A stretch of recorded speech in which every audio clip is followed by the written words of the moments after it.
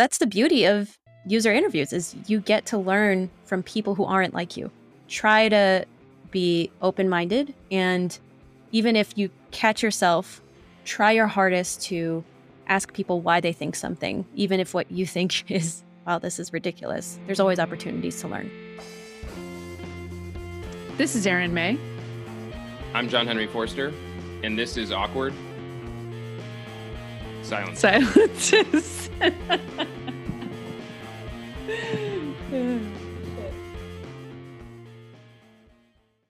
Hello, everybody, and welcome back to Awkward Silences. Today, we're here with Therese Fessenden. She's the Senior UX Specialist at Nielsen Norman Group and an expert on all sorts of UX-y things. And today, we're going to talk about something that is pretty shocking. We have not dedicated an episode to yet, but here we are. We're going to talk about interviewing participants, but not just your 101 stuff, 201. Interviewing participants 201. Thanks, Therese, for joining us. Yeah, thanks for having me. I'm super stoked. And also, it's quite an honor to do an episode about user interviews with you guys. So Thank you for bestowing that honor on me. Thank you for taking the mantle. And we've got JH here too. Yeah, I feel like we always joke that user research has a little bit of a academic or educational bent to it. So I'm glad we were leaning into it with the 201 reference. Yes, so, yeah, I'm excited. Yes. Not your survey class. This is more of a seminar, except you'll have to pretend you can interact. No pressure. Awesome. All right. Well, let's get started. So let's get some of that 101 out of the way. We're gonna head to 201 pretty quickly, but just to kind of bang through, what did we miss in the last episode of interviewing participants? For folks who maybe want to just establish what we're not going to talk about in depth today. Let's get some of that out of the way. So what should everyone know when they're interviewing participants? So I guess first and foremost, there's like different kinds of interviews. Like obviously we're doing kind of, it's meta here in that we're doing an interview about interviews.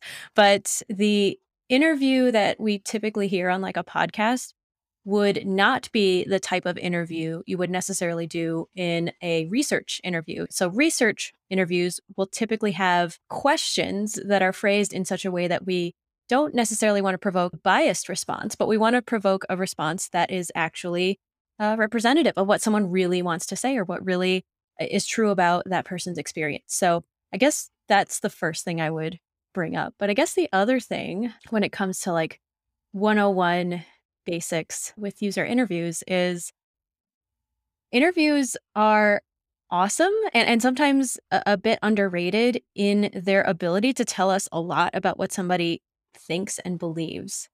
And, until we can plug into someone's brain with like Neuralink or something, it really is the only way that we can get into people's heads about their life experiences. So I do think they have incredible value in that regard and, can be a great resource when you're trying to learn things like what someone's going through and, where areas of pain might be with your customers. So yeah, that's kind of like the very basic stuff. Awesome.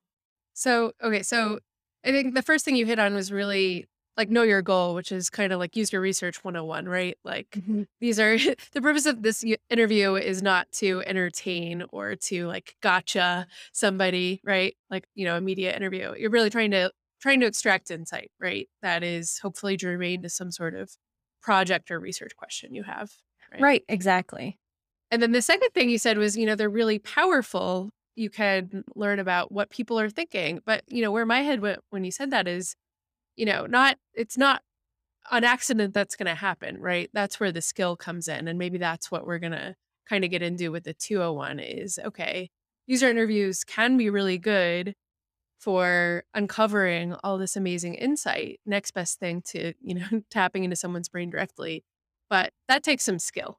Yeah, absolutely. So when thinking about how we do interviews, like, you mentioned something really important, which is we don't get to these insights by accident. They are insights that we get to by planning. And so there are, of course, research plans that you may put together for other types of research methods. So, for example, if you were doing a usability study, like you don't just show up the day of the usability study being like, cool, we're testing our product. You usually have a series of tasks that you want to test. You usually have a series of screens that you want to put in front of people. Now, when you're doing a user interview, you can certainly jump in and be like, hey, how's it going? And have no structure to your interview. But that would be a challenge for one. If you don't have a plan, when it gets to use the name of your podcast, the awkward silences, sometimes you don't really know like where to go next. So by having a solid plan for what you're going to learn about, that's where you're going to get the best impact or the best bang for your buck with your time. So I guess the other thing to think about too with interviews, there are different types, right? You've got structured interviews, semi-structured interviews, and unstructured interviews. So a structured interview would be like the most rigid, right? You have your interview script, and it really is a script. Like you cannot deviate at all from that script. And this is the type of interview you would do if you were running a survey like, maybe the Census Bureau. People would walk up to your door, ask you a series of very scripted questions. And there are benefits to that. But the downside is that, when you have a script, you can't really deviate from it. And you don't often get to talk about the things that are really important to people. So that's kind of the flip side of the unstructured interview. But the semi-structured interview is kind of the hybrid of both, right? Where you have a little bit of structure and you do have a set of goals that you want to hit, but you have the flexibility to really dive deeper into something that maybe seems important to your customer. And maybe that's something you've discovered along the way. So yeah, having goals is really important. And then how you structure your interview script or your guide will really determine whether you get to those things. On the example of the structured questions where you really are following a script and it's very intentional, like the census example, it almost sounds like you're kind of doing a survey, like audio, through conversation. Is there a reason like why somebody might want to think about doing that? Because like I think some people go that route, like, oh, I want to be really prepared, and so I'm going to write a script. But they might actually be better served by the hybrid model you're describing. Like, are there rules of thumb, like when you should stick to the script versus when you should allow for a little improv?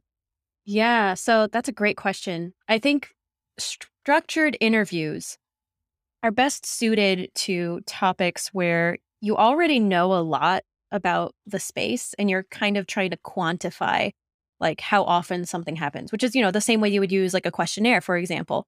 But where a structured interview would be better than like a survey like that or a questionnaire, maybe it's where, you need a high response rate or form completion rate, for example. Like if you have a really long questionnaire, people might get partway through it and be like, this is a waste of my time. I don't want to do the whole questionnaire. So, if you want to keep people through all the way through by talking to them, they're more likely to stick around because it's a conversation. Now, I guess when it comes to, when do you deviate a bit, part of this is uncovered when you do like a pilot.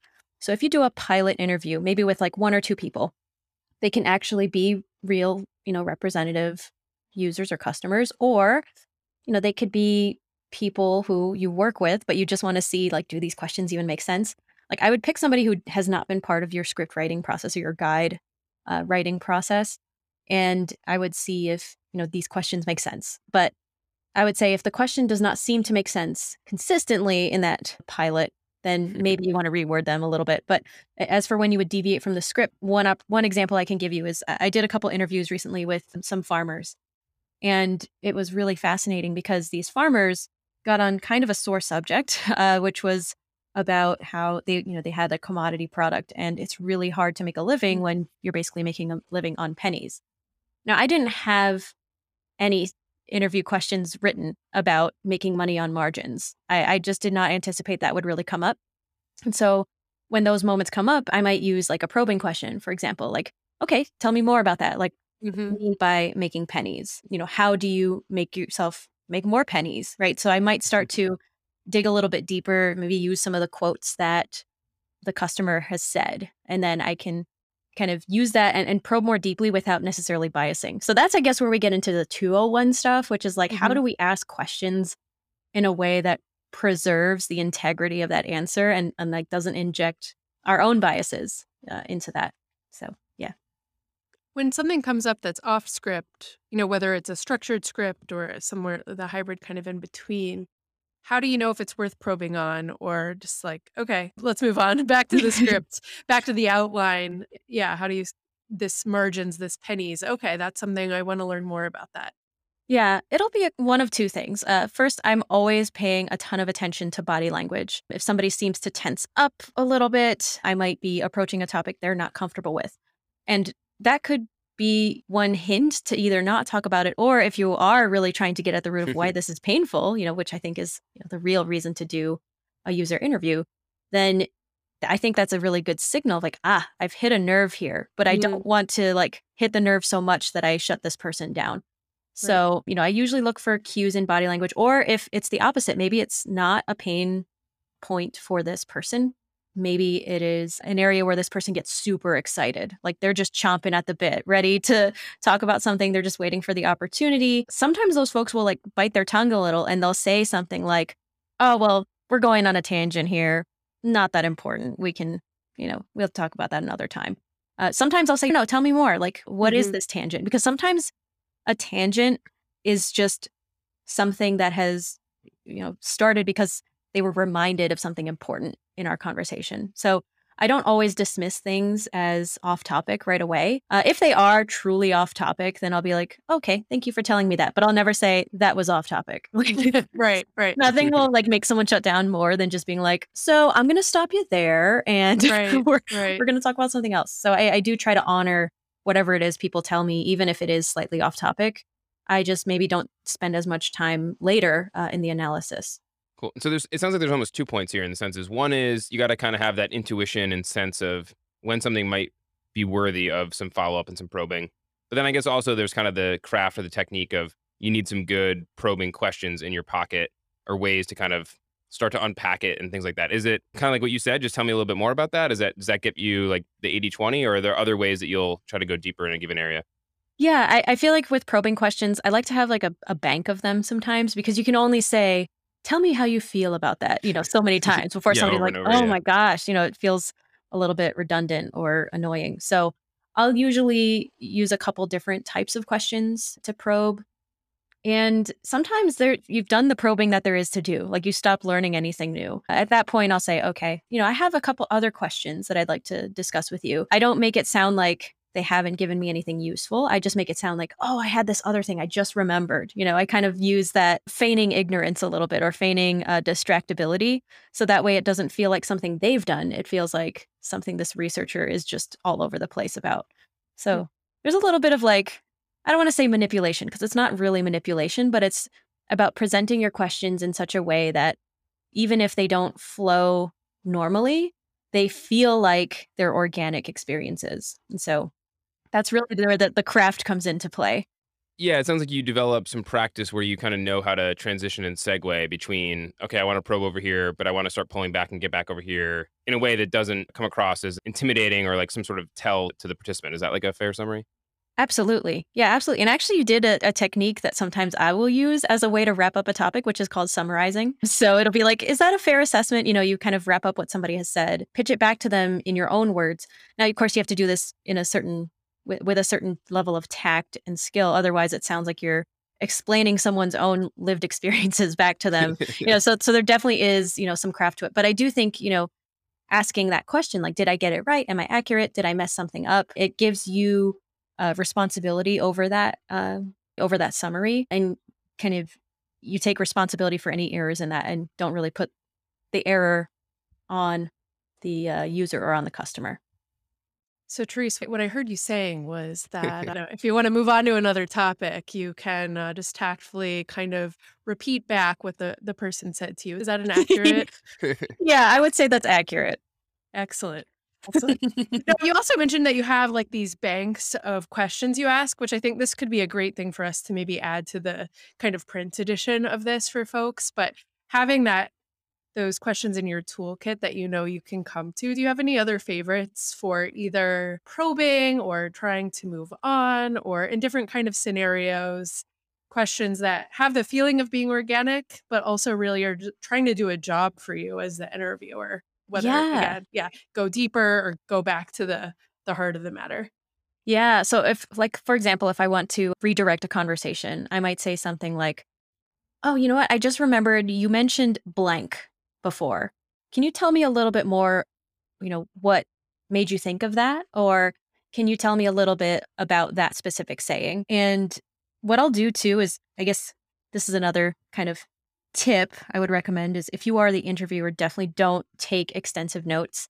it is really difficult to take notes and then build Mm. rapport because you're like trying to make eye contact. You're trying to really actively listen. And it's hard to do that when you're like trying to transcribe the interview in real time. So I guess first and foremost, don't try to take extensive notes. However, if you want to use, a certain phrase as like a callback, so to speak, like if you were to, Mhm. say, there was this thing that was interesting, you could write down, on a piece of paper, a keyword that maybe serves Yeah. as a memory, like a memory cue for you. Mhm. Then, that could be one technique that you can use later when talking to that customer.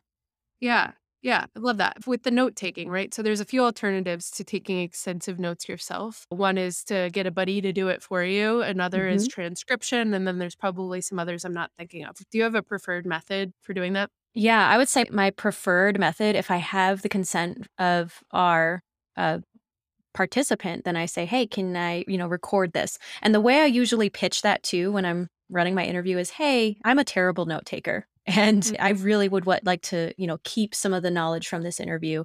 Is it okay if I record this so that I can transcribe it for myself?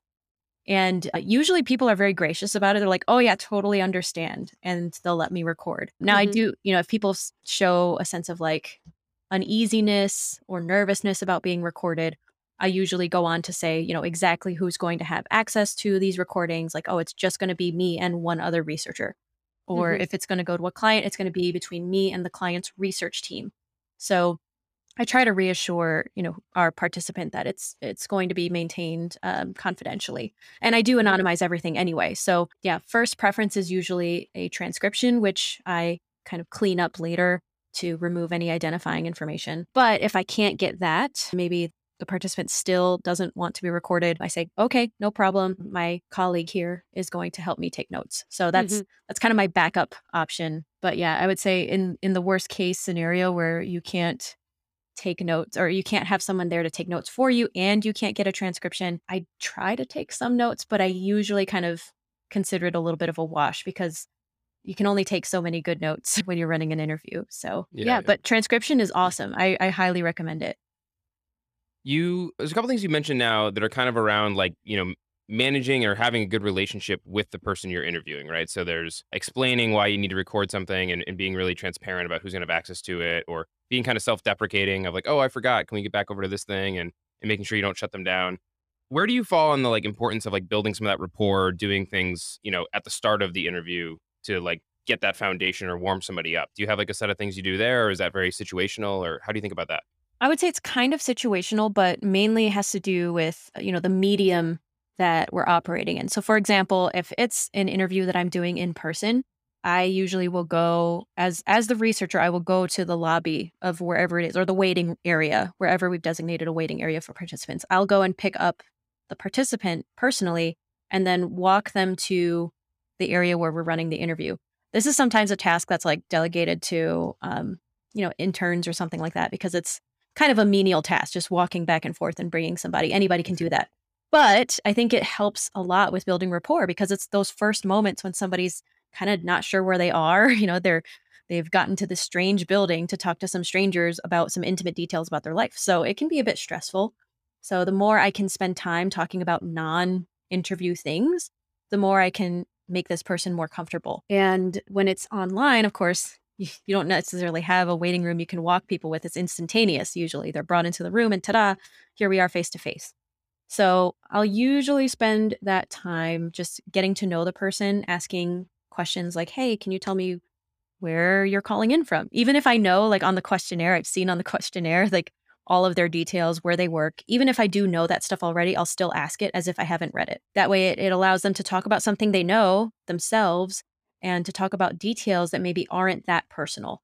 So yeah, I do reserve some time for intros, but I do think it's an important part. And for me, believe it or not, I'm kind of introverted and it often drives me nuts to have to do small talk, but I know that it does help people. So when I do the small talk, I think of it as a means of getting them comfortable. And that kind of makes the small talk easier for me. But yeah, that's usually what I'll focus on. All right, a quick awkward interruption here. It's fun to talk about user research, but you know what's really fun is doing user research, and we want to help you with that. We want to help you so much that we have created a special place. It's called userinterviews.com/awkward for you to get your first 3 participants free. We all know we should be talking to users more, so we went ahead and removed as many barriers as possible. It's going to be easy. It's going to be quick. You're going to love it. So get over there and check it out. And then when you're done with that, go on over to your favorite podcasting app and leave us a review, please.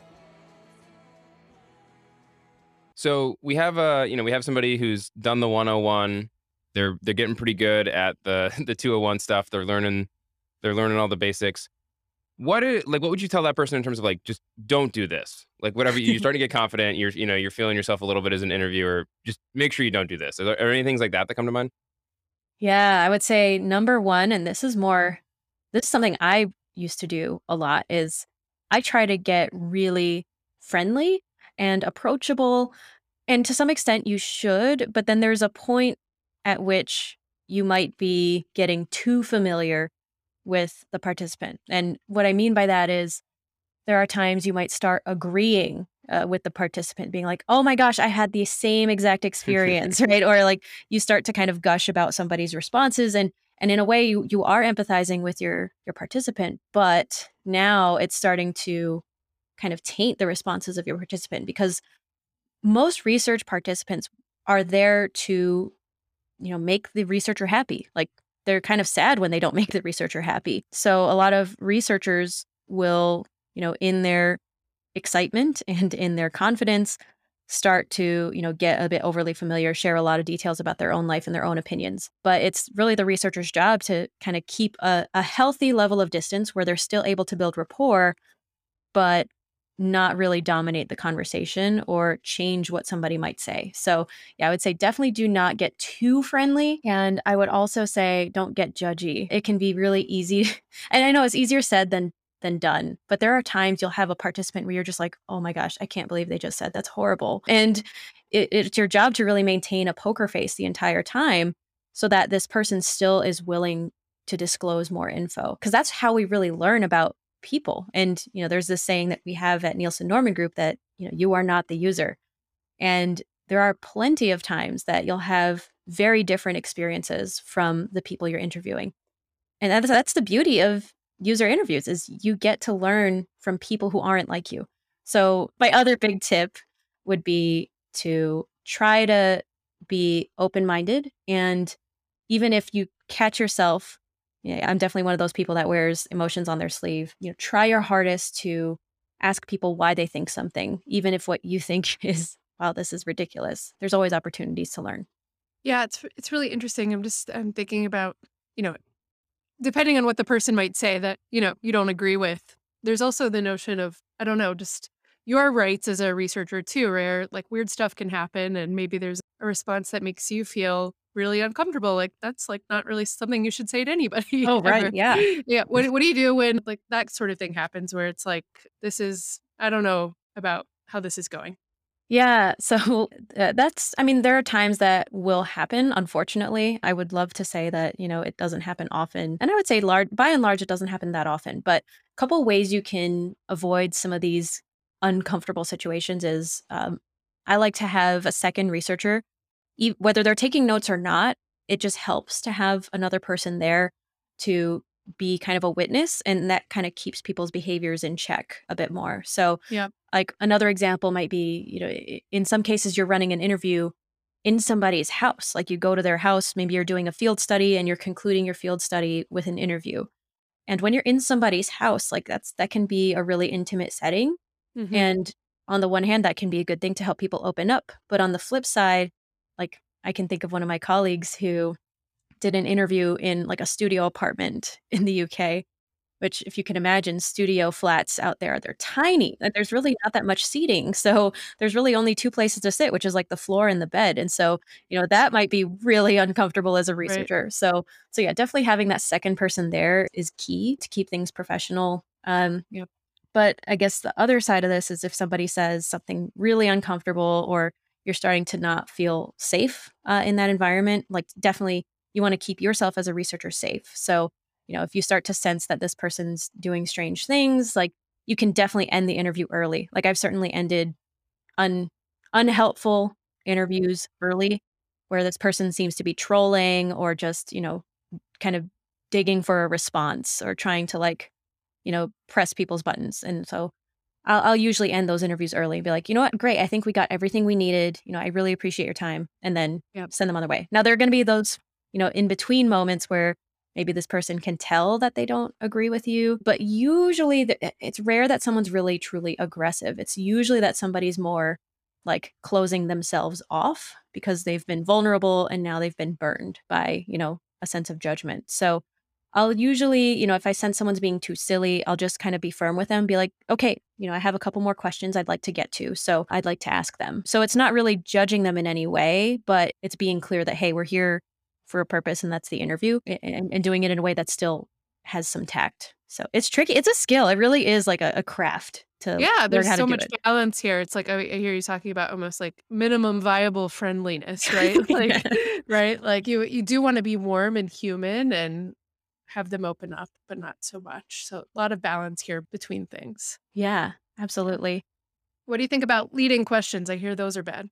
Oh, leading questions. Yeah, I would say those are probably the big culprit of ruining perfectly great interviews. So first of all, a leading question would be a question that implies a certain desired answer. So an example might be, what do you think of clean rooms?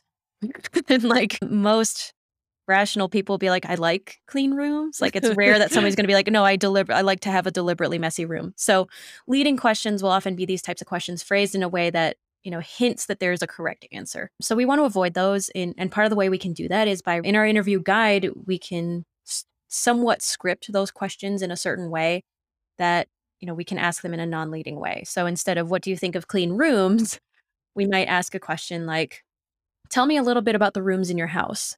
And Mm. then we might go another step in and say, okay, so you mentioned your bedroom is stressful. Why is that? And it might not even be because the room isn't clean, right? It might be, oh, this room is stressful because it's small and I have children in here all the time. And so there are different reasons somebody might be stressed or, different reasons somebody might behave in a certain way. So I think the best way to avoid leading questions is assume you don't know what's going on and always assume that there's stuff that you need to learn. So yeah, I would always say playing dumb is useful both to get a good response and also useful just to keep your own biases out of the process of interviewing. So Yeah, it feels like it's the more you can not put it on yourself and your own self-control to control your biases, the better, right? Just having like Mhm. tangible tips you can use, like don't ask leading questions because it's, that's a good way to not put your biases out there, right? Yeah, absolutely. And I know it's really and this is why interviewing is difficult. You're juggling so many different thoughts at the same time. It's Mhm, how can mhm. I ask this question to get this person to probe, or how can I pitch this probe to get this person to answer more about this particular thing? Or how can I balance this so that I can learn about this without leading? And I guess a good rule of thumb would be, start as high level and broad and vague as possible. And then as you go, as you work, you can start to increase the specificity of your questions. I wonder, so if you're doing a project, the research study that involves, a handful, maybe you're doing 5, 10, 20, 30, however many user interviews are part of this. I wonder how the ability to stay objective and not judgmental, does it change over the course of the project as you're starting to, whether you're doing, iterative analysis as you go, or you're just starting to see patterns emerge as the interviewer? How does it become harder or easier to do that job Oh of man, staying open-minded? that is a tough question. I would say it probably gets harder to not make assumptions because after a while you're starting to connect the dots in your research. Hmm. So you're like, Hmm. oh, well, this person's stressed. I probably know what they're stressed about. And then Right. there are times you're right. That is what they're stressed about. But there are other times where that's not necessarily the case. So I would say it's often harder not to project your assumptions as you go through the interviews. But on the flip side, as like for example, I just did a really big project that had about 30 interviews, which was a lot. That's definitely one of the larger interview projects I've done fairly recently. But, once you get to the interviews 15 and up, you have a lot more background knowledge, which can actually be very useful when you start probing. So you can get very specific.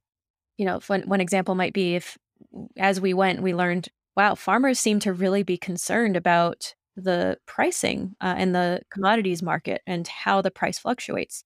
So now I can start to adjust or adapt my interview guide to probe in those particular directions, whereas maybe earlier iterations, I didn't have that question at all. So it's really a good way to keep your assumptions in check, but also have like a planned way of getting into some of these concepts that we're anticipating will probably come up. So it is definitely walking a tightrope of not assuming too much, but using what you do know to prepare for when that topic does come up. Yep. And so as a person continues to like add to their toolkit, right? So they got the basics, they're getting into this intermediary stuff. Like where does somebody go to become an even stronger interviewer? Is it you just get reps in different contexts, like dealing with, you know, talking to people from different cultures or doing interviews with kids or children or something like that, or Mhm. different formats? Is that kind of where it goes? Or are there other techniques that as you become a more seasoned interviewer and researcher, you want to keep leveling up on and focus on as well? Yeah, I think it's two parts, right? I obviously think practice is the best teacher. And I mean, practice will give you experience, but it'll give you knowledge in a way that you won't have if you don't experience it. Like I can tell you to go to courses. And of course, we at NG, we do have a class called User Interviews, which I teach along with my colleague Maria Rosala. So I will plug that. But yeah, one thing I do appreciate about the class that we teach is we make time for practice because you can only talk about interviews so much before it doesn't really help you anymore. So I think the best way to become a better interviewer is to practice. And then the other thing you can do is as you practice, you can have that fellow researcher in the room with you as an observer, both to take notes and to also tell you how you did as a researcher, as a facilitator. So, maybe that means, hey, I noticed as you were speaking, you did a really good job with probing questions, although this one seemed a little leading. So then you can kind of make a note for the next interview. Okay, so this probe was good, but maybe we can reword it in the next interview. It's an iterative process, much like research itself is iterative. You can make improvement also iterative. But yeah, I think that the other question you had in there was about leveling up. Like, how do you get to a certain skill? It is reps, but I also think it's the variety of scenarios in which you're interviewing. So, if that means not just speaking to tech professionals all the time. Like for us, our primary audience as NG is UX professionals. And that's important for us as a business. But the way that we get better at interviews is not just interviewing UX professionals all day long, but also interviewing people who are like completely different from UX professionals. So obviously, if you have projects that allow you to do, that's great. But if you don't, even if it means just talking to people who have different backgrounds, who come from different walks of life, have different experiences, that will still help you as a researcher later. Because when you're in those scenarios, those folks, it's funny. I find I catch myself having these moments where I'm not really in an interview setting, but I'm meeting someone who has different experiences from me. I'll catch myself using certain facilitation techniques in a way that's kind of like an interview. So if somebody says, "Oh, well, I hate this thing," and it's something that I don't hate, I might be like, "Huh, can you tell me why you hate that?" and so I end up learning a little bit, even if that I don't necessarily agree with that person at the end of the conversation. I still have learned something about them, which I think is important. So yeah, so I would say the more variety you can get with practicing these techniques, the better. How do you know if you're getting better? How do you know if you're any good at this user interview thing? Ooh, I would say part of it is you feel comfortable for one. You kind of know which questions to bring up. I know when I first started interviewing, I was always so nervous. I was always concerned I didn't get the right questions. And then as I got better, I got more confident. Now, confident doesn't equal competence always, but certainly comfort level with probing questions, it becomes more second nature. But the other thing, that helps you determine if you're getting better is the quality of your interviews will get better, even if the quality of your participants doesn't. So I do think some of the knowledge of your skill will come from your ability to get people talking about themselves. And the less that you talk and the more that other people talk, that's a good sign that you're growing as a facilitator of interviews. There's a big focus, rightfully, finally on inclusion and diversity, equity, and just any quick tips on, I guess, interviewing someone maybe quite different than yourself. We talked about this a little bit, and making people feel comfortable, but that looks a lot different when someone is maybe a lot different than you or coming from a very different context. So, Mhm. some tips there. Yeah. So I'm really glad that inclusive design and inclusive research is top of mind for people these days. And I remember when we started talking about this at NNG, there was this big question of, are we really being inclusive with research? What are the things we can do differently? And one thing that came to mind almost immediately is, okay, well, when do we do our research studies? And the answer to that was, of course, when we work, which is 9 to 5.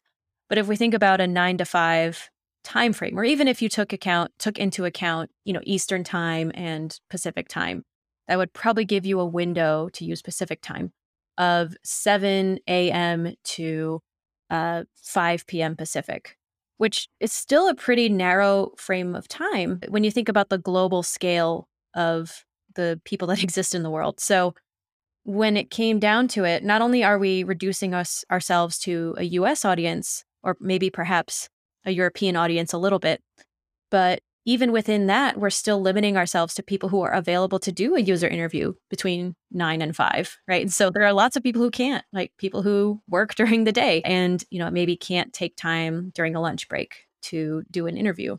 So maybe that means we have to change the time of day to include people who work night shift. Or maybe it's to include people when they finally have free time at like 7 p.m. Now, of course, I don't want to condone working insane hours, but that does mean we may have to adapt our hours when we're doing some of these interviews. So, like, that's one way you can think of inclusivity. But yeah, with folks with disabilities, like, there was often this big question, like, how do I recruit folks with disabilities? Since, it's not like you can just find a whole group that happens to be huddled together. A lot of these folks tend to be distributed nationally. But nowadays, we have things like social media where there are these support groups popping up everywhere for people with different disabilities. And we can, leverage some of those, talk to some of the administrators or moderators of those groups and let them know that we're doing research in these spaces.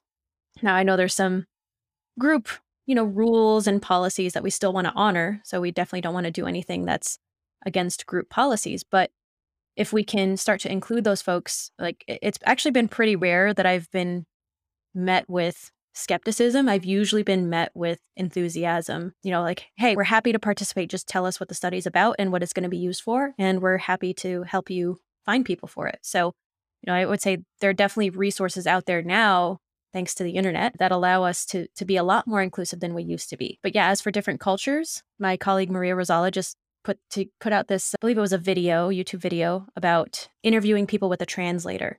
Like, there are definitely ways you can have a translator as part of your interview process. Now, of course, that also means you probably need to build in more time to allow for the translation to happen.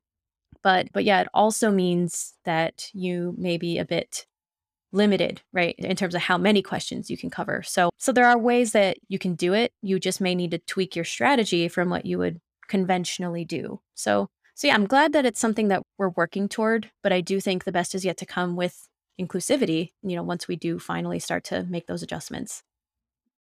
With all the shift to things more and more being remote, given COVID and the pandemic and everything else, has that, from your perspective, kind of helped or hurt on the inclusivity front, or kind of a wash? Like, because my first thought is, well, geography opens up quite a bit, flexibility of who you might be able to talk to or when maybe goes up a little bit, but I'm sure there's some drawbacks. I'm curious if you have any thoughts on how that relates.